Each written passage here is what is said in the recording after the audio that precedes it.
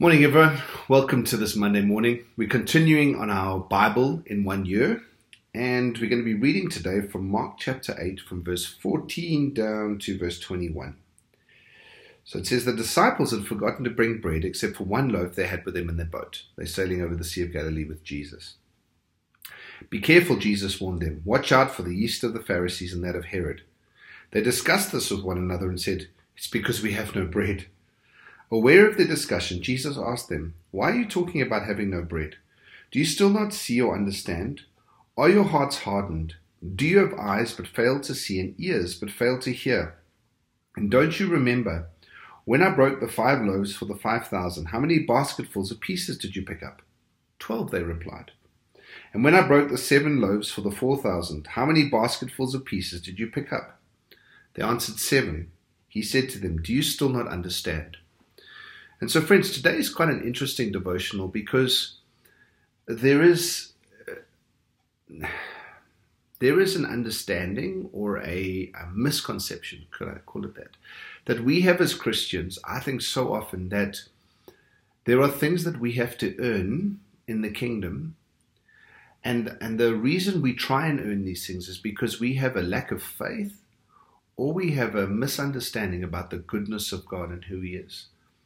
So when the disciples only have this one loaf of bread, they sitting there looking at this loaf of bread. Jesus uses it as a practical example to talk about the yeast of the Pharisees and of Herod.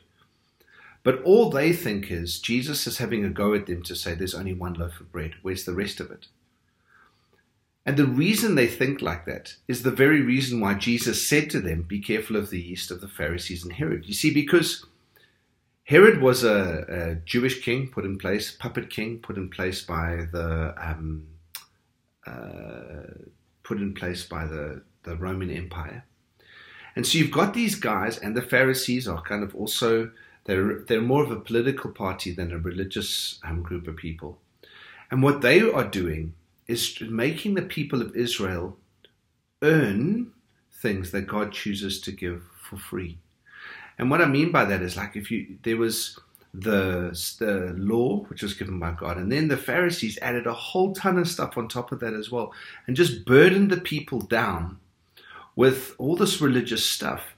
And Jesus is saying, be careful that the yeast of the Pharisees is that you work hard and that you feed their ego and you play this political game. And if you give enough, right, if you give enough, then you get a high on it. And if you don't give enough, or you give less, then you lower down. And there's this whole weird political hierarchical game going on in the church. And Jesus says, be very, very careful of that. What they are looking for you is they want you to add value to what they are doing. And what's so interesting is Jesus is saying to them, he asked them that question. He's like, when they said, it's only because we've got one loaf of bread. Jesus is like, guys, don't you remember what happened last time there was only one loaf of bread or only one thing? What did I do?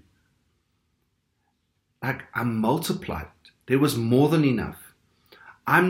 What I'm talking to you, and what Jesus is saying is, you don't need to earn my goodness, or earn my favor, or earn a place at the table, or earn my, to be in my good books. I love you. And so the first time Jesus performs that miracle, the 12 baskets, is because there's 12 disciples, and he wants each of them to sit there and go, oh my word, I have a basket full. Just my basket contains way more than the original amount of food that was available. Just my basket, and there are 12 of them, so each disciple gets to carry this basket. And Jesus is saying to them, the Pharisees are going to make you come and try and earn. The Pharisees are going to make you try and work hard and find God and do all these things. And in essence, it's religion. That what you are doing is by the sweat of your hands, by the work of your hands, you're going to try and make this difference.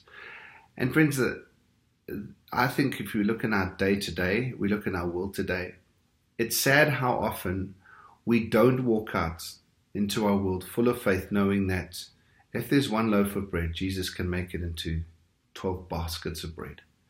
It's amazing when we know that we have a good God who provides for us and who loves us. It sets us free from playing these political games. When I know that God is my provider, then I'm not tempted to make these dodgy deals in my business. I'm not trying to cut corners. I don't become stingy. I don't become fearful about the future. I don't get myself into oodles of debt trying to keep up playing some stupid hierarchical and political game where I'm trying to impress a whole bunch of people with my stuff. But it keeps me free. And that's the stuff Jesus is talking about here, that yeast of the Pharisees and of Herod, making us try and earn. Because God not only gives us, which is so beautiful, He not only gives us provision, but He also gives us the acceptance and the love. And when I have that acceptance and love and I'm walking in that place, knowing that Jesus has given me that, then it doesn't really matter what others think.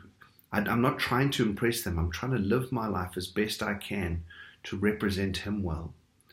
And friends, I believe all of us need these moments where we trust God, where we walk on the water a little bit, where we risk, and we see God's hand of provision for us. Because if not, if we are fearful in our hearts about the future, we're fearful about provision, we're fearful about acceptance and all these kind of things, it allows that yeast of the Pharisees and the yeast of Herod to get into our hearts.